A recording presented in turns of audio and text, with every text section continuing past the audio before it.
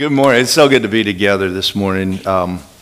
Worship team, thank you so much for leading us in that time of praise and worship. And I hope that those songs just really spoke to your heart. You know, we are not alone. Christ is with us. And that's what we're going to be actually looking at not only this morning, for the next couple of weeks, God's work in the wilderness in our lives. So if you have your Bibles, turn with me to 1 Samuel chapter 21. And we're going to have the passages up on the screen. As usual, in this particular series, we're going to be jumping around a little bit. So the screen is up there as well. But what we have here is David's life in chapter 20 and 21 is about to take an unexpected detour. Up until chapter 20, David seems to be on a fast track to the throne. Samuel anointed him, you're going to be king. And from that point on, it's like everything is just moving quickly. He defeats Goliath. He becomes a renowned warrior, the best in the army. He's everything he puts his hand to succeeds. He's more popular than Saul, and it just seems like he's on a fast track, like a 4-lane highway to get to the throne. He can just see it. It's like it's right there. And you know what? Sometimes we can think that we can tell when God is in something because it's going smoothly and it's going fast and it's just easy. And we can think this must be God. This is like a 4-lane highway. But God says to David, I need to put up a detour in your life. I need to put up a detour in your life. It's going to be a detour that's going to help you become a better king and a better man. And God's detour takes David into the wilderness. For the next 10 years, David is going to be in the wilderness. God loves to do a work in his people in the wilderness. Now, in the Bible, the wilderness does not mean the woods and this lush area. It's desert. It's barren. It's brutal, harsh. That's what the desert is. And God loves to do a work in his people in the desert. God had Moses and the Hebrews wander the desert for 40 years. God spoke to Elijah in a still small voice in the wilderness. The Spirit of God led Jesus into the wilderness to be tempted by the devil. The Apostle Paul, after becoming saved, spent the first 3 years of his salvation in the deserts of Arabia. Now, King Saul didn't have a detour into the wilderness. He did not have a wilderness experience. It was all highway. From the time he was anointed as king, he became king. It was instant to the throne, instant power, instant success, instant fame. It all came very quickly.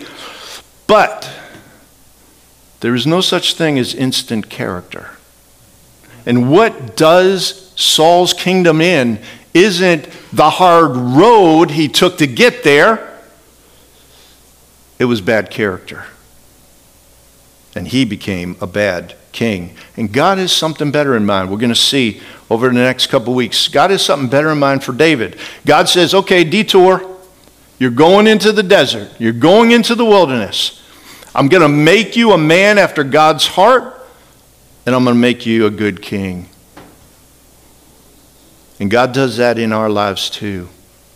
God does that in our lives too. There are times when he detours our lives into a wilderness to teach us to hear God's still small voice like Elijah, to weed out the doubt and unbelief and grow our faith like Moses and the Israelites, to help us rely on the Spirit of God and the promises of God's word like Jesus, and to teach us about him like Paul.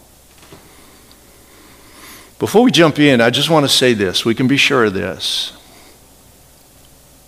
If Jesus is your Savior, if you're trusting in Christ and his finished work on the cross to forgive you, to make you right with God, to give you eternal life, The wilderness is not your home. It's not your home. It's not your permanent home. You know what's our home? Bountiful is our home. Abundant life is our home.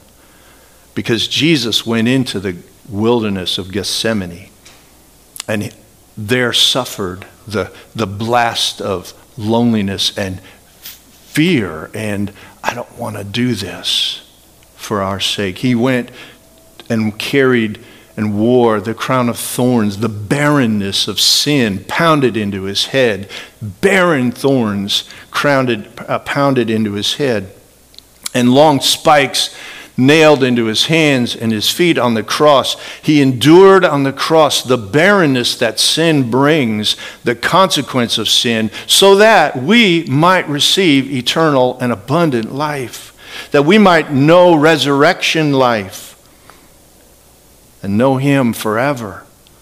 So if Jesus is your Savior, I want to encourage you, the wilderness is not your permanent home. You might be there right now, but it's not your permanent home. God may have us pitch a tent in the wilderness, but don't build your dream home in the wilderness. That's not your home. It's not my home. So I want to look at some of the terrain in David's wilderness and how God met him there and how God meets us there as well. The first point I want to make, and let's pause and pray before we do this, this is the first point. The wilderness is a lonely place. Let's pray.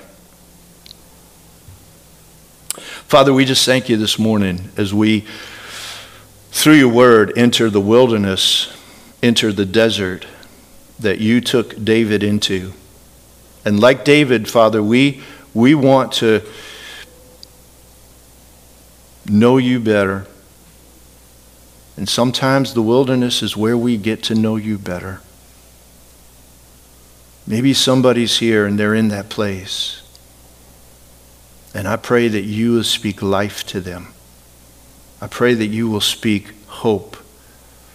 I pray that you will draw their soul close to you through this time in your word. In Jesus' name, amen. The wilderness is a lonely place. 1 Samuel chapter 21, let's read verses 1 through 3. Context, David is running for his life from King Saul, who is determined and committed to kill him. Then David came to Nob, the city of Nob, to Ahimelech the priest. And Ahimelech came to meet David trembling and said to him, "Why are you alone and no one with you?" And David said to Ahimelech the priest, "The king has charged me with the matter and said to me, 'Let no one know anything of the matter about which I send you, and with which I have charged you. I have made an appointment with the young men for such and such a place. Now then, what do you have on hand? Give me 5 loaves of bread, or whatever is here.'" David is starving. He's hungry. He's got no place to go. He's on the run. He's wanted as a fugitive, and he comes to a place he's been to many times before. Ahimelech the priest knows him, has their friends, and he comes to get bread from the tent of meeting. And yet Ahimelech's word to him, "Why are you alone?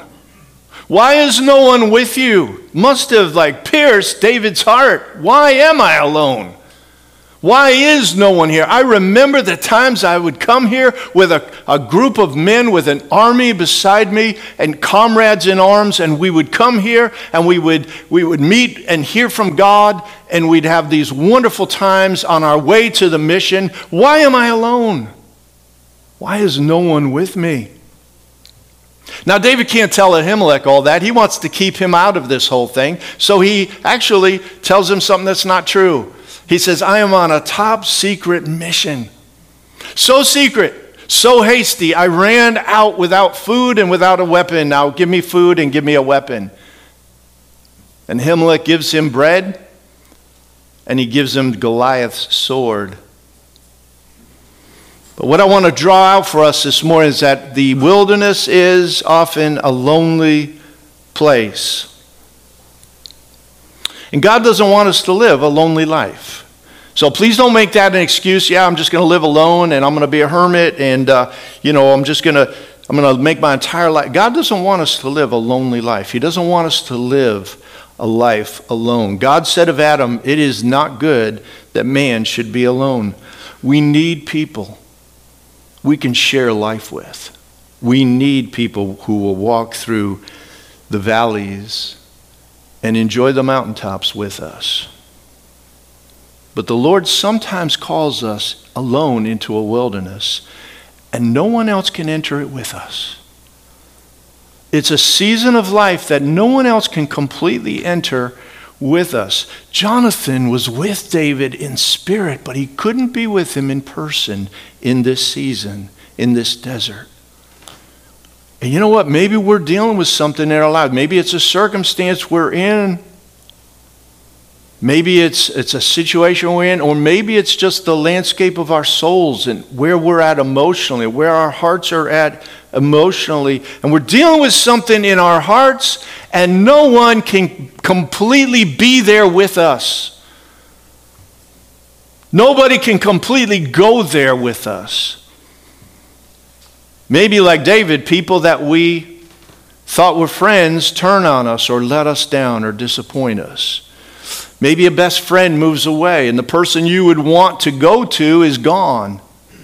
There are seasons when I think God leads us to a lonely place to help us learn this. We are never truly alone. For the believer in Christ, we are never truly alone. The Lord is with us. David wrote a lot of Psalms while he was on the run from Saul. He wrote a lot of Psalms while he was in the desert place. For instance, Psalm 142, I want to read one verse from it, verse 4.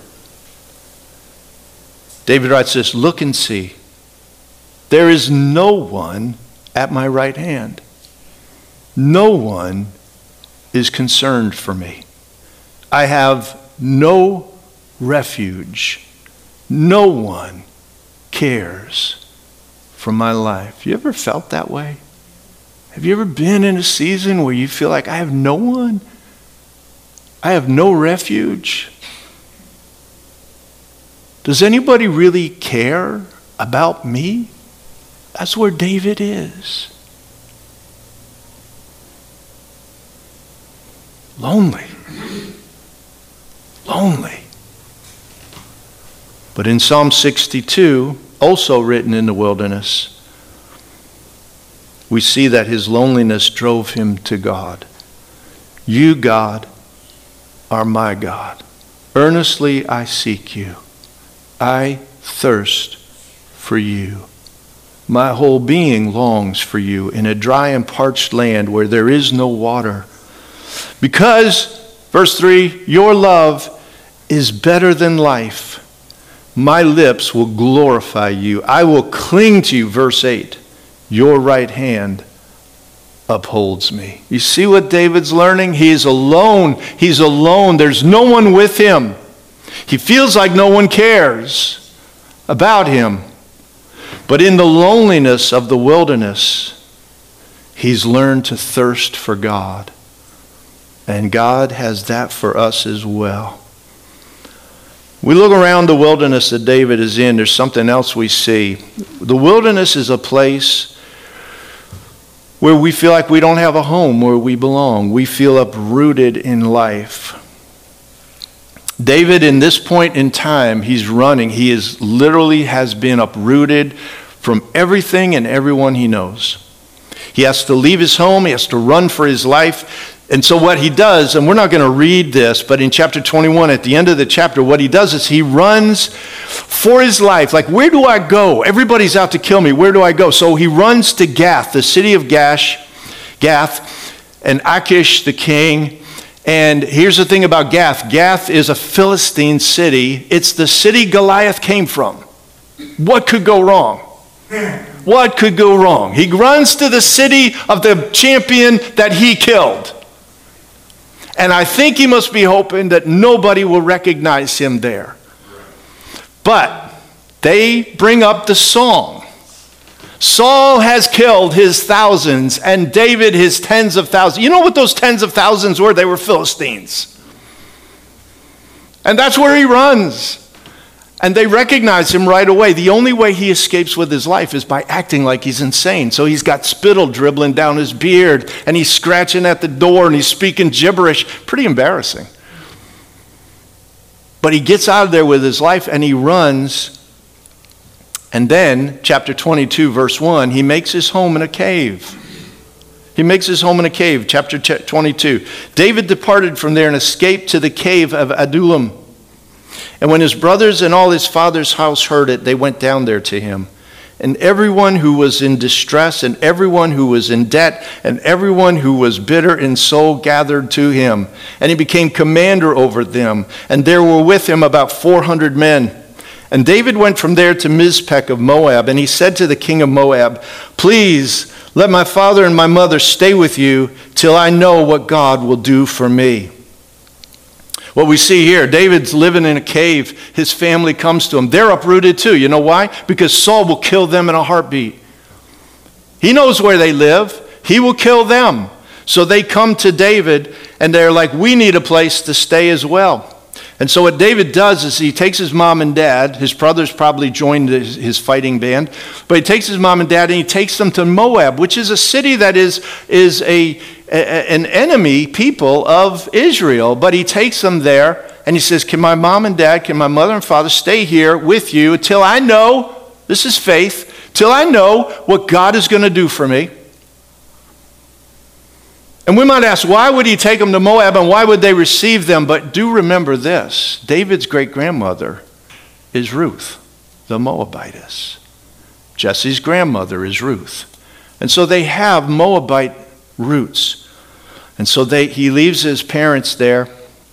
But this is a disorienting, this is a disrupting and an uprooting experience. And then verse 2 tells us everyone in distress and in debt and bitter in soul gathered to him. That's not the best news in the world. David once commanded the cream of the crop. Now he's got the bottom of the barrel. He's got the people they have no place to call home either. This is like, how would you like to gather your life? Like, you know, the only one in my life are the people in distress and the people in debt. Can you lend me a few dollars? And the people who are bitter. That's who collects around David. Because they're outcasts, they're losers, they're refugees. They have no place. And they're drawn to David. And we'll look at this over time, but David took this group of losers and he turned them into a band of brothers and a fighting army. But he has no home. And this isn't a short, this is going to be 10 years practically. See, in our hearts we long for a home. Not just a house, a home, a place where we belong, a place where we have roots, where we feel safe. The wilderness can be an uprooting time, a time of displacement, a disorienting time. I've experienced that over my life in many different ways where, you know, my home broke up in like looking for a place I belonged.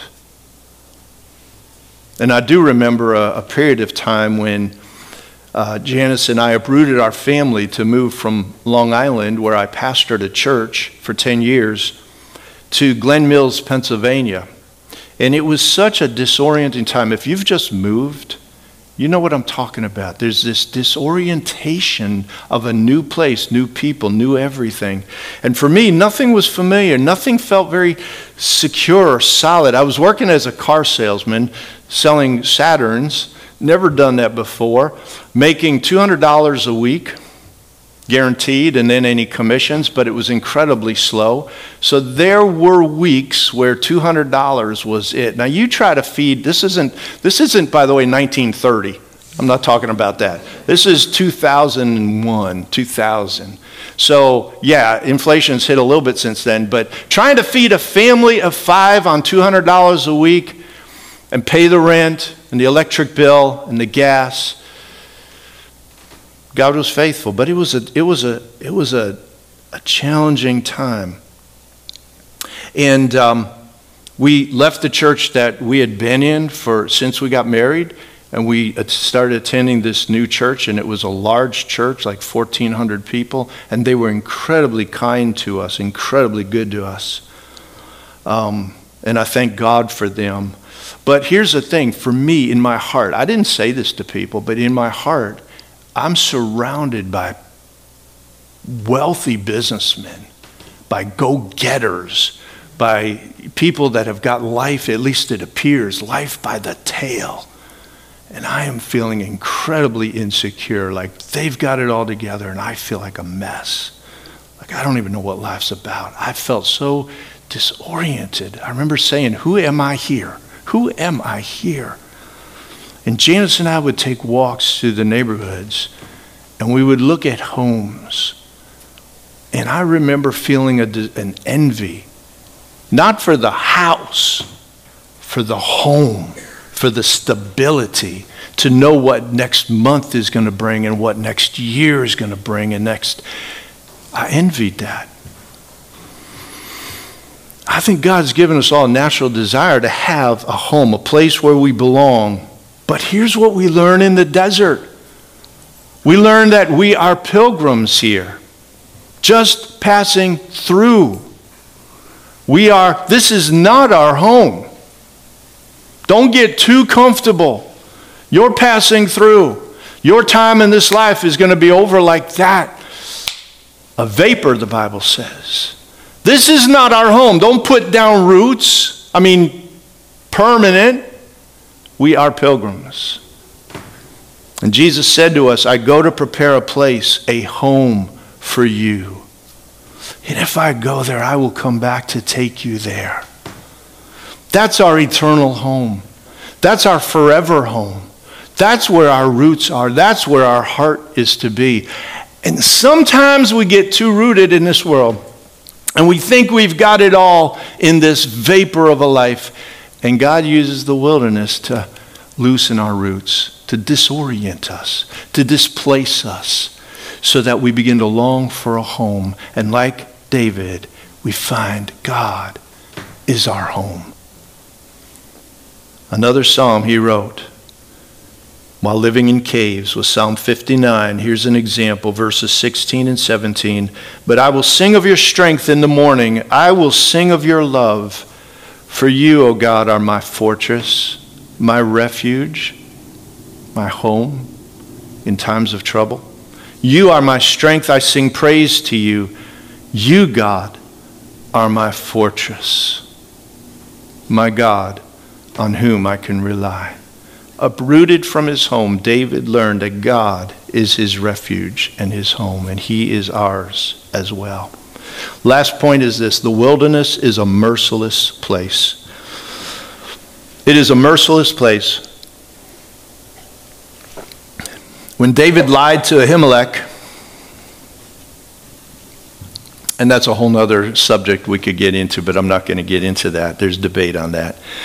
But we know this: David thought it was a harmless lie. Just a harmless lie. I'm on a secret mission. Give me some food. But a man was there in the temple, Doeg, and he overheard and he saw Ahimelech give David bread and Goliath's sword. And he went right back to Saul and told Saul Ahimelech helped David.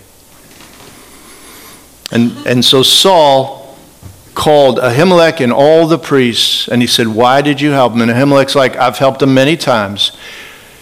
He's your main man. Why wouldn't I help him? He's been to me many times on missions. Why wouldn't I help him? I know nothing of what's going on. He's your son-in-law. Now that's reasonable. Saul is not. He commands his guard not only to kill Ahimelech, but all 85 priests. The guard, they're too noble. They say, we're not going to do that. We're not going to kill 85 of God's priests. So who comes up and says, I'll do it, is Doeg. This guy has no character. He has no character. And he flows very well with Saul. And not only does he kill the 85 priests, then they go to the city of Nob and they kill the men and the women and the children. One of Ahimelech's sons escapes and runs to David and tells him what happened. Chapter 22, verses 22 and 23. This is David's answer. David said to Abiathar, this is Ahimelech's son, I knew on that day when Doeg the Edomite was there that he would surely tell Saul, I have occasioned the death of all the persons of your father's house. Stay with me. Do not be afraid, for he who seeks my life seeks your life. With me you shall be in safekeeping. David would never have comprehended that Saul could be so cruel, that Saul could lack such mercy. David takes responsibility because he knew Doeg was there, and he knew Doeg would tell Saul, but he never imagined how cruel and merciless Saul would be. Think of those fathers and mothers. Think of them crying for mercy even for their children. And yet there was no room for mercy in Saul's heart. None in Doeg's either. You see, driven by his thirst for power on Saul's quick road to the throne, Saul has become an evil man. He has become a godless man. He's become a cruel man.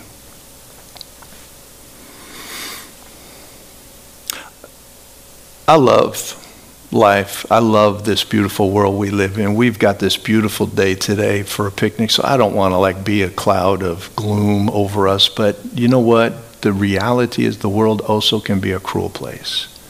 We may not be feeling it right now, although there might be someone here feeling the blasts of a cruel situation, but there are people all around the world who are experiencing cruelty. The world, it's a beautiful place. We'll get to that in a minute, but it's a cruel place as well. Cruel is just another word for merciless.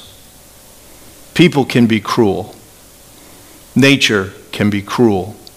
Disease can be cruel. Poverty, hunger can be cruel. Prejudice can be cruel. Depression can be cruel. Loneliness can be cruel. Accidents can be cruel. Somehow I came upon a prayer chain for a family whose 16-month-old son drowned in a koi pond over the Easter, visiting family over Easter. He's been on life support ever since. I signed up for their updates, and he is improving, but he has a long way to go. And I am moved every time I read their faith-filled, pain-filled updates. They are holding on to Jesus, but they are also walking through a cruel wilderness.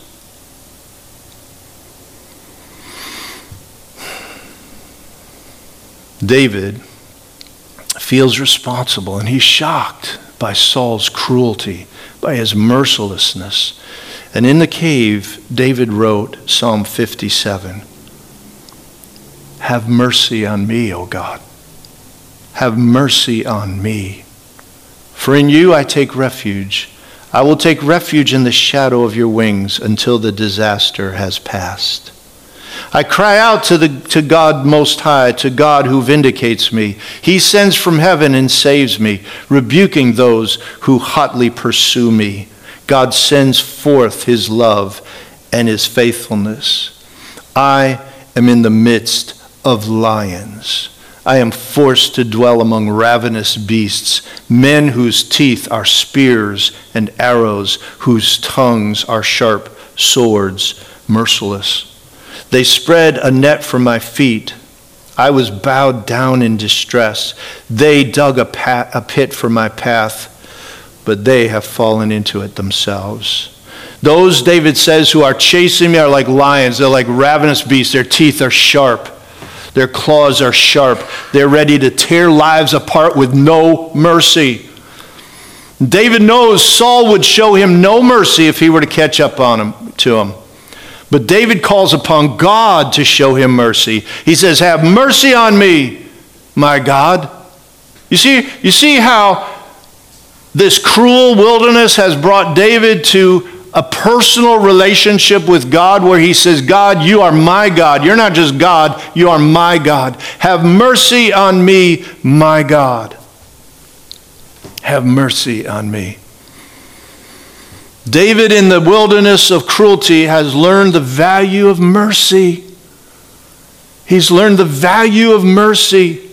When someone calls out to God for mercy, they are learning how valuable mercy is. Jesus said, blessed are the merciful, for they will be shown mercy. David is learning to be a merciful king. God is working on him, making him the king God wants him to be. In the wilderness, what we see is David is learning in his loneliness to cling to God. In his homelessness to make God his refuge. And in the cruelty of the wilderness and of Saul, he's learning to make God his mercy. He's learning the value of mercy. In the wilderness, God is working to make David a man after his own heart and a good king. And listen how he finishes Psalm 57. Again, he's on the run. He's living in a cave. My heart, O God, verse 8 through 10. My heart, O God, is steadfast. My heart is steadfast.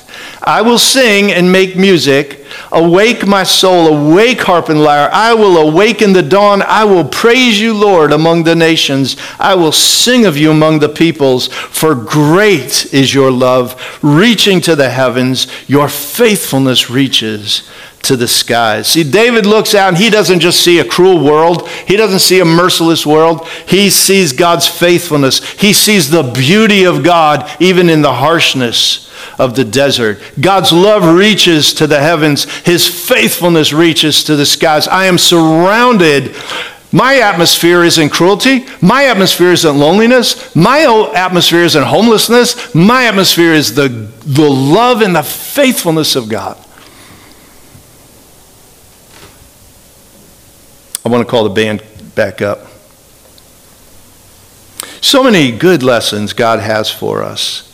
We don't like the wilderness. I'll take the highway to good and bountiful every time. 4-lane highway, 70 miles an hour. But God knows what he's doing.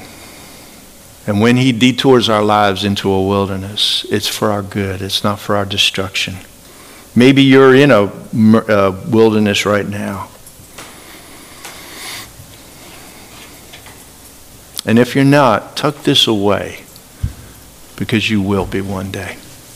Tuck it away. If you're in a cruel time, call upon the God who loves to give mercy.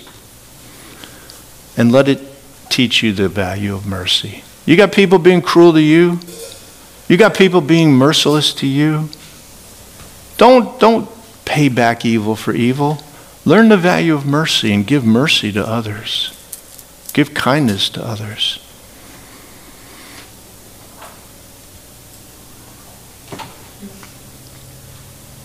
Let God teach you to rely on him, trust in him, and listen to him. The Lord is with us in the lonely place. He is our home when we are uprooted. He is our mercy in a world where mercy can be hard to find. Jesus said, behold, I am with you always, even to the end of the age. In Christ, we are never alone. Let's stand together. Oh Lord, we thank you so much. Such a faithful God. Such a faithful God. And Lord, it's encouraging to know that when you're with us, it doesn't mean everything always goes easy. Sometimes, in fact, things go hard because you're with us. But you've got good in the desert. You've got lessons in the wilderness that make us who you want us to be. Holy Spirit, be working in our hearts now, encouraging us, we pray. As we sing and worship you, let our hearts rejoice, no matter what the circumstances we're in might be. For Jesus is our everything, and he is better than life.